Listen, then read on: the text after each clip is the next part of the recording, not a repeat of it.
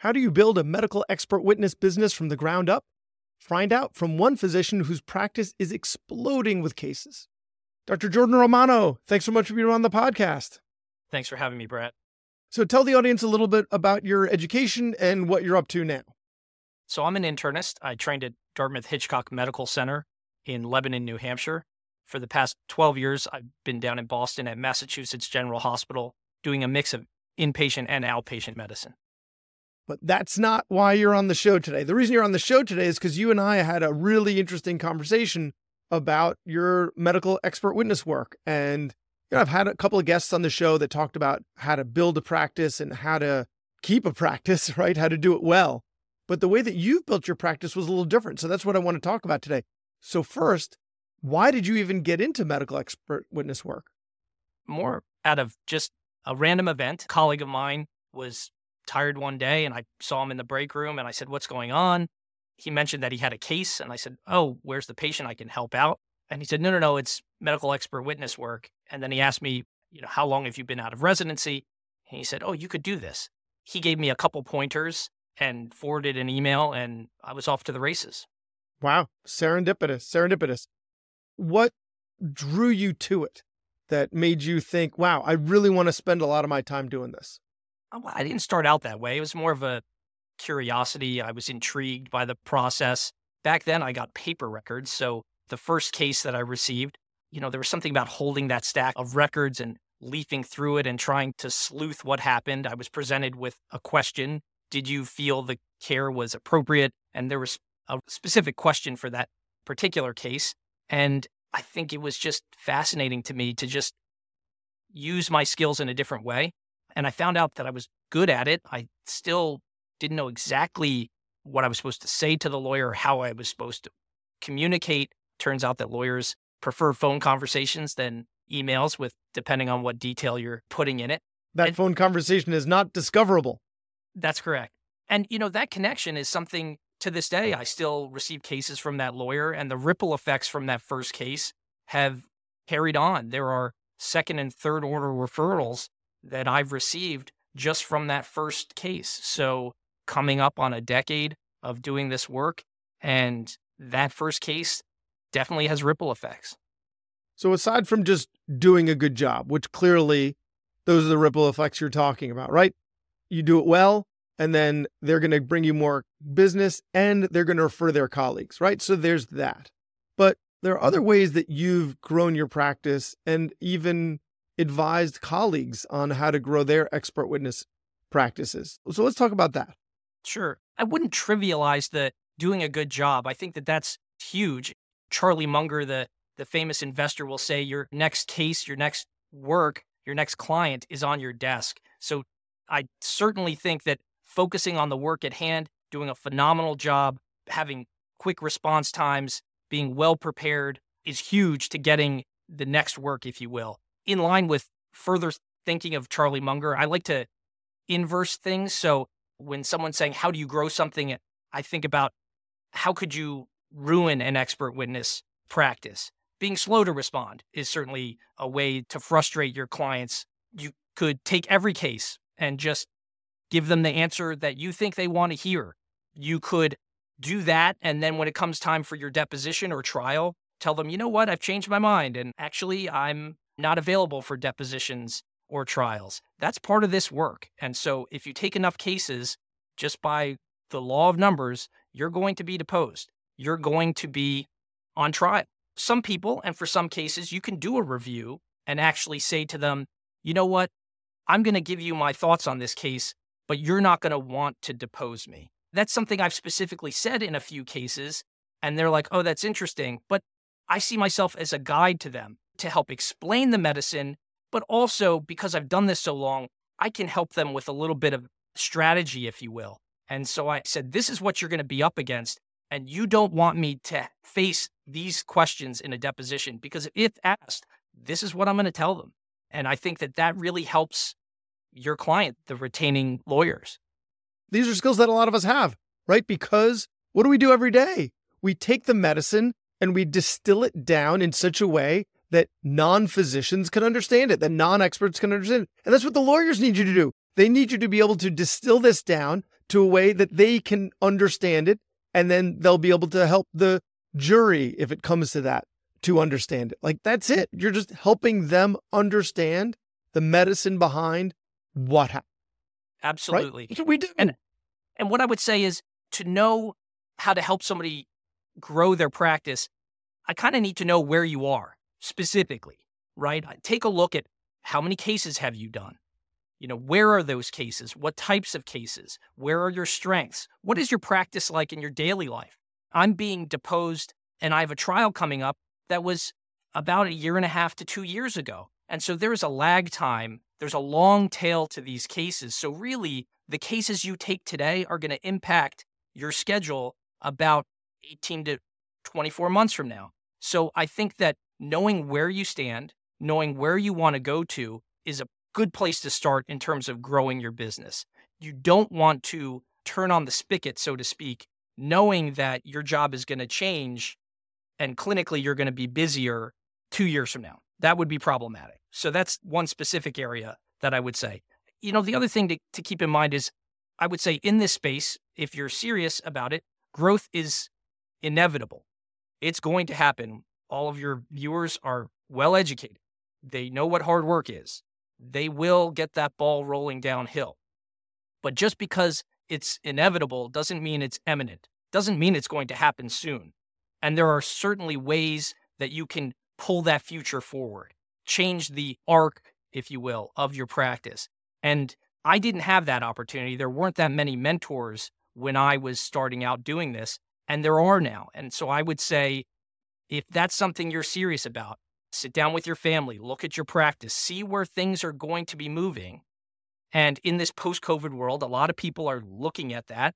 And I would say, if you're serious, get around people who are serious about this, and they can help you. There are a lot of people who know the roadmap, who have seen the trajectory, have seen people do this successfully again and again.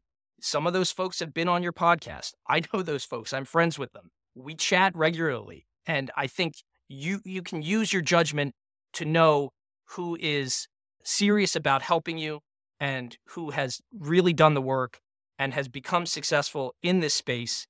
And I just think being serious is having a mentor.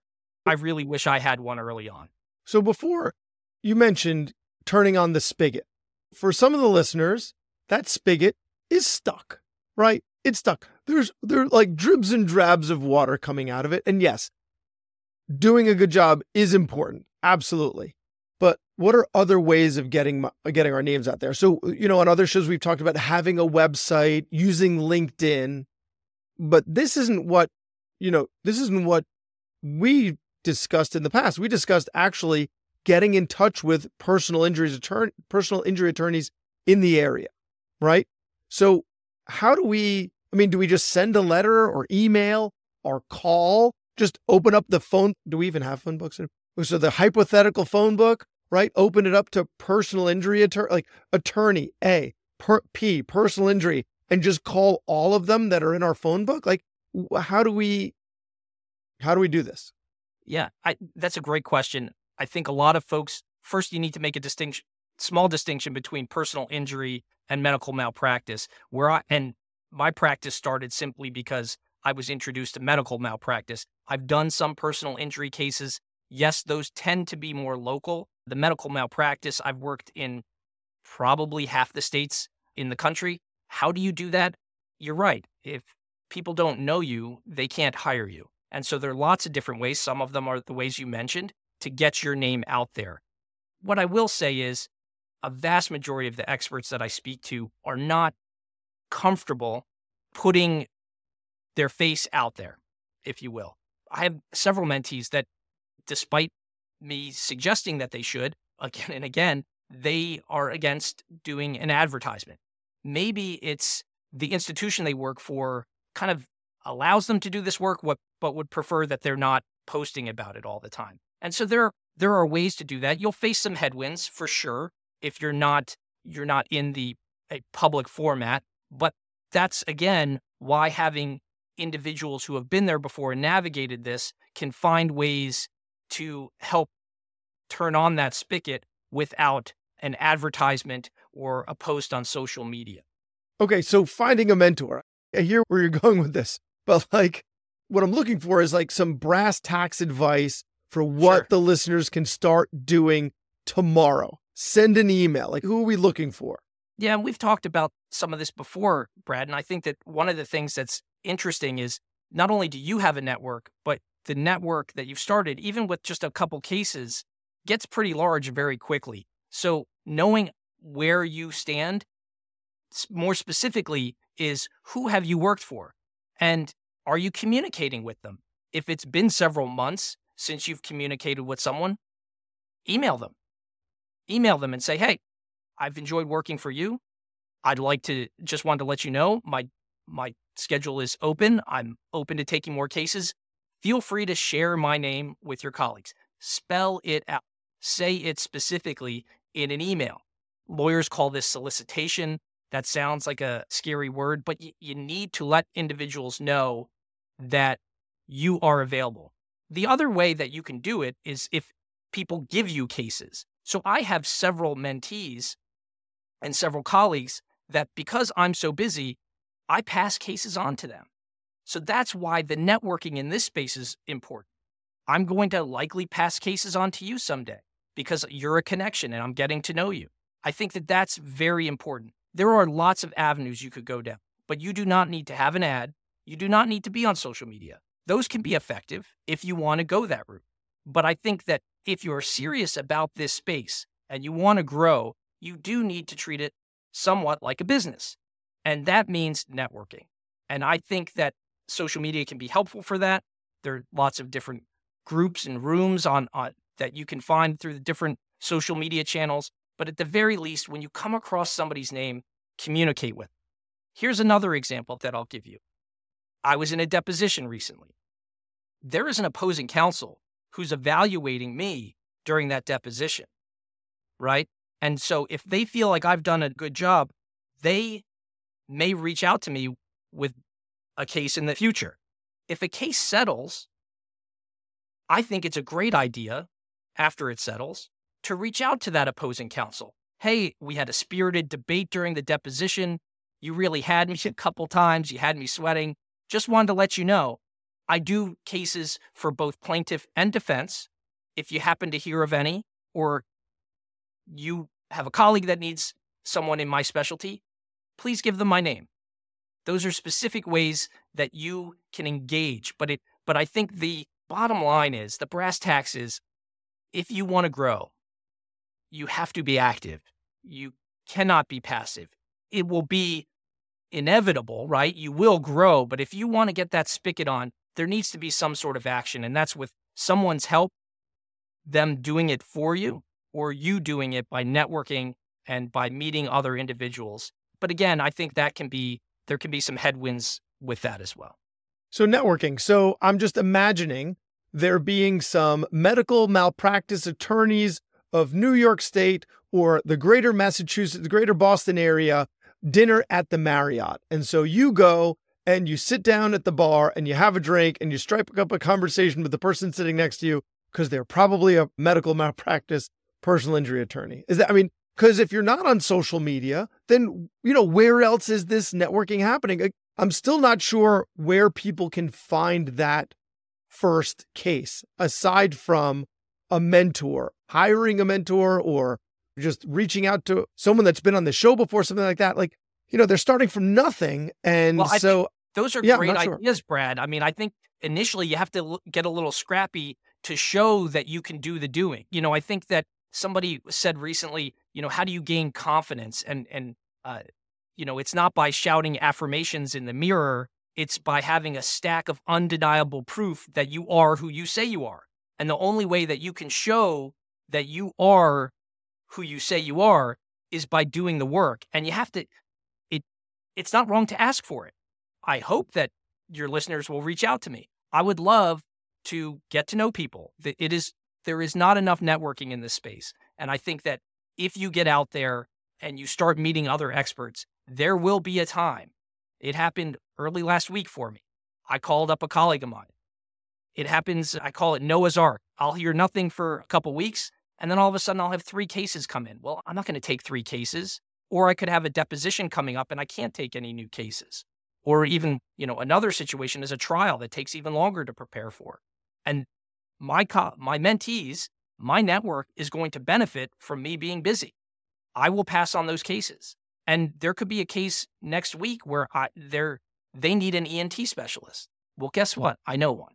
And so I wish that happened where there were trial attorneys that gathered at a happy hour. Bar. Yeah, trial attorney happy hour. That would be easy. But I think just with a little scrappiness and what's available on social media, or just looking at where people do have advertisements, just engage with folks. There are a lot of the experts may not want to give you their time. They're very busy, but there are individuals who are in this space who are developing that network, who love what they're doing here and want to help folks kind of get that escape velocity to get to the next level. And it will happen. It will happen.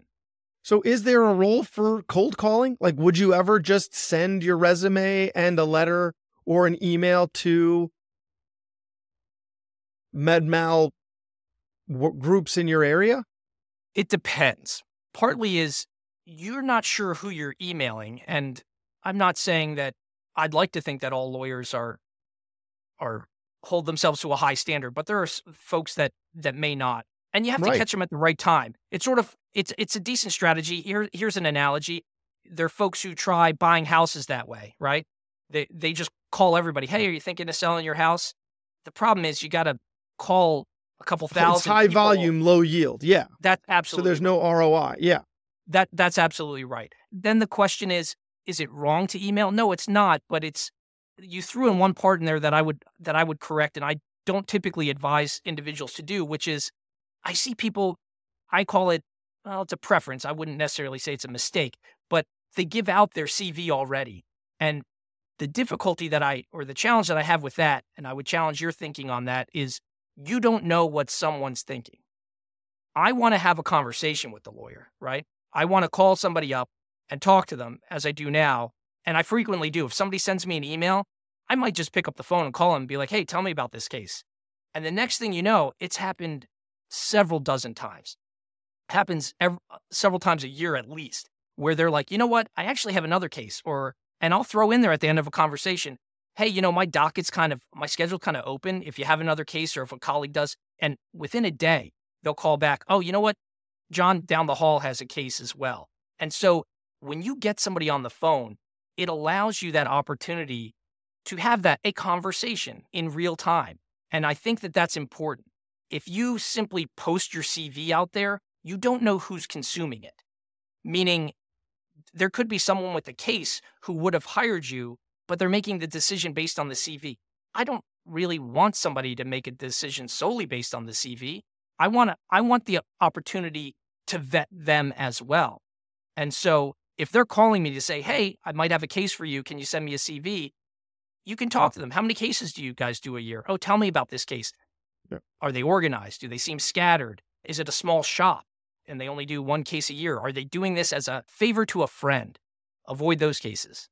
At least I do. Okay. And so actually, now that you've mentioned that, avoiding the cases, I think we should discuss that because we had talked about it before the show, and I thought it was really interesting. I think the cases to avoid, we've talked about this with other guests. One is clearly if you're not comfortable with the medicine, like if it's not part of your practice, if it's not something you're super comfortable opining on, then don't, pass that on. There is someone out there with enough expertise. Now, don't have imposter syndrome and think that you're not expert enough to opine on anything, but make sure it's within your area of expertise. So aside from that, what are the other reasons you would have for avoiding cases? Yeah. And I like that you couch that question by saying, don't sell yourself short, because I do see experts doing that. I was mentoring a neurologist who's a headache specialist, and we were reviewing his history. And he said, he's turned down something like 4 times the number of cases that he's taken, but they were like general neurology questions. And I said, you're an expert in neurology. I can't comment on the standard of care of a neurologist, but you can. Now, if you just want to do headache cases, that's fine. Okay, we can focus on that. But to turn down a case because you don't think you're qualified when I think you're qualified, that's something we need to revisit. We are trained to examine patients, to interview patients. I don't want to oversimplify it by saying you'll know, but you can kind of smell when something doesn't fit. When somebody calls you up and when you Google them there, which I encourage you to do, what does their website look like? Do they have a website? Right? I think that those are important things. If they are a retired lawyer, if they are a lawyer representing a friend, if they don't take many malpractice cases per year, if they need a rush job and another expert dropped out, ask why. These are some of the pitfalls that individuals can fall into. It's, I haven't taken many cases, so I'm going to take this case versus this could be a marginal case. Now, as you become more skilled, as you become more comfortable in the space, you can navigate those gray areas because I'll be honest with you, when you evaluate a lot of these cases, at least from an internist hospitalist perspective, you have the records, but you don't have everybody's perspective. You haven't gotten to, many times, you haven't gotten to discovery where they're deposing people and asking the physician what happened. And I think that that's essential, and it's an essential part of the process. Now, there's some subspecialties where the facts are just the facts. They're bringing you in. They're asking you a very simple, narrow question because they want to know, should they include an ENT specialist or not? And I think that that's something that is easier to do than you're the attending of record and there were 6 specialists involved and you need to dissect who was called when. And my job can be a little harder than yours sometime in this space. It should be evident. If you're uncomfortable, that says something. Now, again, I think that's why it's helpful to have somebody to bounce these things off of, because sometimes you have a case that's legitimate and that's just the lingo that the lawyers use and you're getting spooked when you don't need to. So something that happened to me recently is I was approached by a company that it's a referral service, right? Like they will send you cases. Hey, doc, would you be interested in this case? Yeah, that sounds interesting. Tell me more. And then they sent me a letter with a restrictive covenant. And you know how doctors feel about restrictive covenants, right? They're like, there are handcuffs and it's awful what's done to us professionally, but in this setting, I feel like we have a little more leverage. So I told them that wasn't something that I'd be interested in pursuing because of the restrictive covenant, right? As you said, if the lawyer likes you and they think you do a good job and they refer their colleagues and they refer their partners, this restricts this. It doesn't mean it won't happen, but you'd have to go through them, which is fine. I mean, I guess that I get that business model, right? They don't want you to be taking food off their table, but it just didn't, as you said, it just didn't pass the smell test. It just didn't sit right with me. So what are your thoughts on that? There are lots of different avenues to grow your business. Referral services are one. There are lots of them out there. I like in this space kind of a by doctors for doctors model. So I think there's just that inherent trust that they've been through what we've been through in terms of residency and training. I think when you're early on, for me, it's about degrees of freedom. Look, when you turn that spigot on, it's kind of hard to turn it off and then turn it back on. So once you get started and the spigot's on, if you really want to shut it off and your message now to all the these feeder groups or to the lawyers is, I'm not taking any more cases, it's hard to undo that. It's not impossible, but there definitely will slow you down a bit if you want to get started again. So you just increase your prices. If you increase your fees to the point where they're like, actually, you're getting a little too big for your britches now, we'll go find someone else. That to me would be a good way to slow things down. You'd be surprised. And going back to your other question real quick, I think that it's not wrong to join one of these groups. You bring up a great point, though. Limiting your degrees of freedom early on I don't think it's necessary. While there are individuals that join these groups and they wouldn't be in business if they didn't get cases for physicians, I think it's a great option for some. If you're very busy and you want somebody to manage the whole thing for you, lock, stock, and barrel, get me cases, bill for me, and just mail me a check and tell me where to show up and when, that's great. But I think when you're just starting out, you want to have that latitude because you don't know what this can become. If you want this to become, a lot of people have, 5X, 10X type of goals. I don't think those covenants, you're not aligned in those. And I think that you'll be hamstringed. It's a decent way to get cases, but for most physicians, I would probably not start out there. So let's talk about you specifically and how you run your business, right? A few months ago, we had Dan Sandman on, who I'm sure you know, and Yes. he's fantastic. Listeners, if you haven't heard his episodes, definitely check them out. He's a lawyer in this space, and he actually helps physicians to build their practices. And so we talk about a retainer agreement and the importance of the retainer agreement. So what's in your retainer agreement? Not too dissimilar from most experts. And I think that's a reason, because there's a recipe that works and you should use it. We were talking beforehand that I have a mentee that he's very busy in the personal injury space. And I asked him, we were talking about numbers. He didn't have a retainer agreement. It was shocking to me. I couldn't believe that he didn't have a retainer agreement. So that's something that we're working on, and that it helps slow down the spigot, because his spigot was wide open. He just was really struggling, to be honest with you. So my retainer agreement is straightforward. It includes just an upfront fee. I rarely exhaust that in the first review. I think, again, I don't think they're meant to set this up as an adversarial interaction. I'm very upfront. I was just having a conversation before we went on the air. I have a trial coming up, and they're probably going to settle beforehand. It's an open, honest communication. If you can't have that with the retaining lawyers, you are therefore, in my mind, putting these people in a category with, it was nice to work with you, but I'm probably going to pass next time.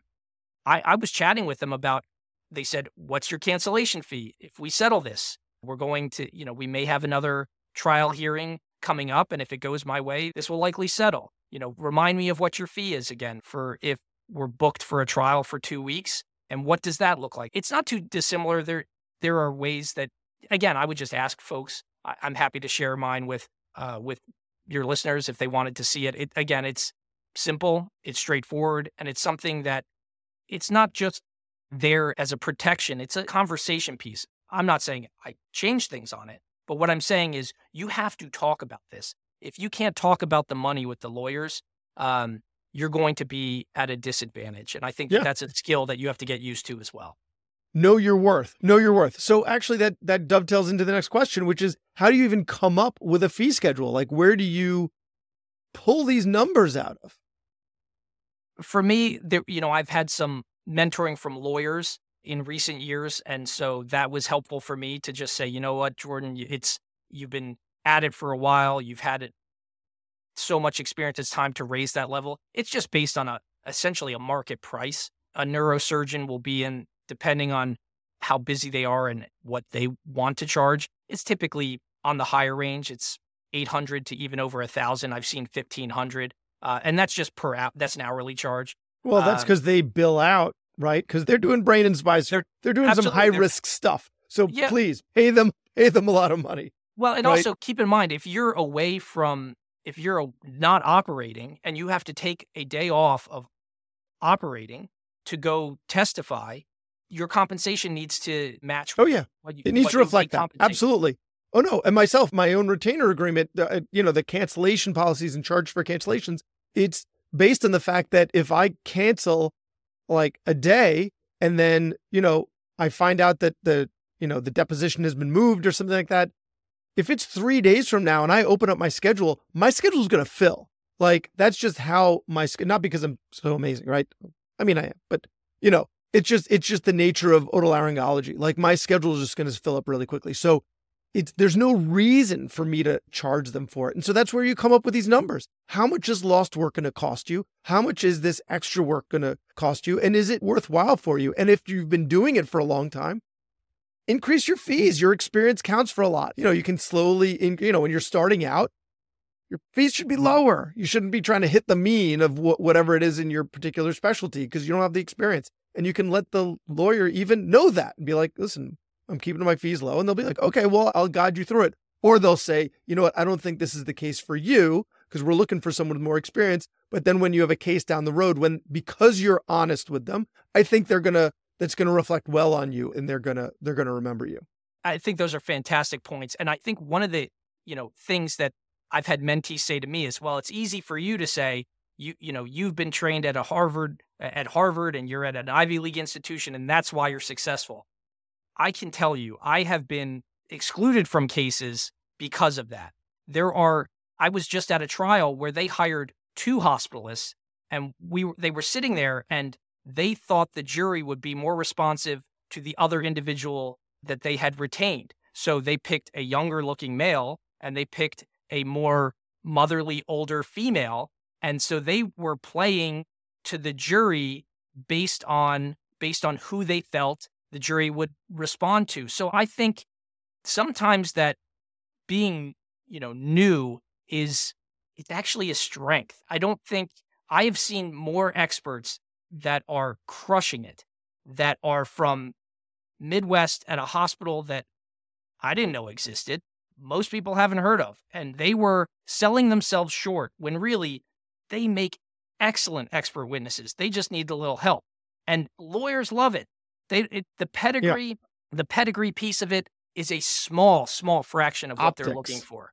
Optics. And so if you're relatable, actually, if the listeners would go way, way back to the interview I did with Gita Pensa, who actually has an amazing podcast herself about being on the other end of malpractice litigation. Yeah. And actually, I would argue that based on her experience, we need more ethical people to be doing med mal work on both sides of it. So that if you review a case and you're like, listen, it seems like this doctor did everything they could. I really don't think you have a case here. Then that's what the lawyers hear when that's what really happened, rather than someone with fewer scruples than you who's going to be doing it just for the paycheck. And is going to, they're going to try and break that physician who was doing a good job, doing the best they could over the coals. So what I was saying with the Gita Pensa, her amazing podcast, the L Word, I think it's called L Word Litigation of Physicians, talks a lot about the optics, that it's theater. As you said, picking someone that looks a certain way and sounds a certain way is what the lawyers are going to go for. And so being able to speak in such a way that's easily understood. Again, this is what we do every day, but I can see where, having the big H of Harvard on your resume would work in some circumstances, but may not work in others. It depends on how they're trying to play the optics in the theater. 100%. And I think that, again, when you're starting out, it is just about doing good work. I have a colleague who was involved in a case. The expert on the other side in a trial was way above his skis, leaning over his skis, arguing that a CRP, a C-reactive protein of 3, indicated overwhelming infection and that something needed to be done about it. There are ways that he could have been an expert in that case that he didn't have to go that far. I think that's the other thing to keep in mind, is that some of these cases are truly gray area, and you could argue both sides. But what you don't want to do is start feeding into a narrative and start saying things, seeing shapes in the clouds that just aren't there. A CRP of 3 is not an overwhelming infection. And in this case, this individual said it twice, was emphatic about it. And it's just that, when they come from a prominent institution, it just comes off the wrong way.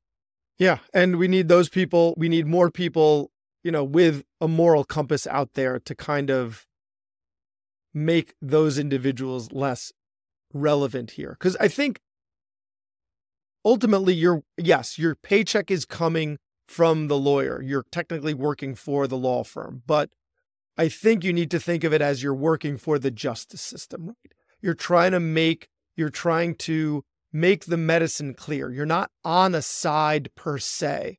If you think they have a bad case, let them know over the phone, not in an email, so it's discoverable, that, and explain the medicine, because that's what you're there for. You're there to explain the medicine, not pick a side. And that individual clearly did. Yeah, one caveat too is every state is different. So that's one of the things I've learned being in 24 states. There's some states where there are no depositions. It's just reports. There are states where emails are discoverable and others where they're not.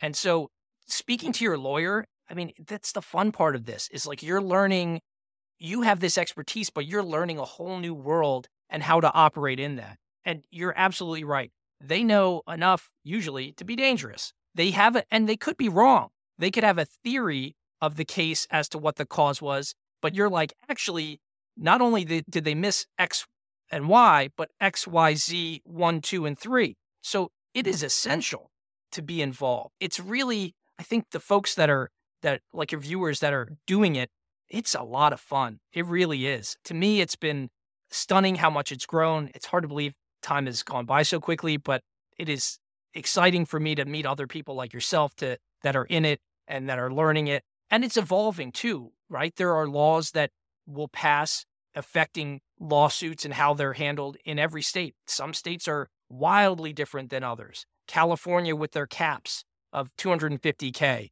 In Texas, it's $250,000 per physician that's included. So what you'll see is sometimes lawyers wanting to include more physicians because the upside's higher. Well, they also don't want to include somebody who's just going to be thrown out because then they just paid a lot of money to an expert just to have somebody wasted their own out. time. Yeah, exactly. So you're helping them save money in a lot of these cases too. So being upfront, having the hard conversation, that's something that I wish I would have learned early on. There was a few cases that I just sat on. I kept punting when to chat with him, and finally the lawyer said, "There's nothing here, is there?" And I'm like, "Yeah, you're right. There isn't." And I couldn't have nobody wants to hear that their kids are ugly, is the saying, right? And I had to tell him, "You've got nothing here, like absolutely nothing." And he was like, the "Great." sooner they know that, the sooner they can move on. A good life is measured by the number of hard conversation you've had. I think Tim Ferriss, that might have been Tim Ferriss, or Tim Ferriss might have been quoting someone. I don't know. But those conversations are important. Jordan, if people want to find you, you have a coaching business yourself, which is kind of what you were alluding to earlier, where you help physicians to build their expert witness practices. So if they're interested in getting in touch with you, how do they do that? medicalexpertwitness.com. You'll see it's a new course. That's why I'm in a recording studio now. I'm testing that out. medicalexpertwitness.com. It's called the Accelerator Program. And what I did was created a mix because every expert's unique. Your story's a little bit different than someone else. Each specialty's unique. So it's a mix of live course work and one-on-one coaching because everybody has specific questions. Everyone will have unique scenarios come up. Some people will have depositions. Some people will be on to trials. Some people will just be on like, how do I ramp things up and specific scenarios. Some people will just be in personal injury. And so that's why I wanted to make something that was bespoke. It's special to you. So it's a course that's nuts and bolts, but it is also, let's talk about Brad. Where are you specifically? And where are your challenges? Because, I think that personal therapy, if you will, is important. It's my favorite subject. Let's talk about Brad. Fantastic. All right. Well, Jordan Romano, thank you so much for your time and best of luck with the course. Same to you. Thank you, Brad.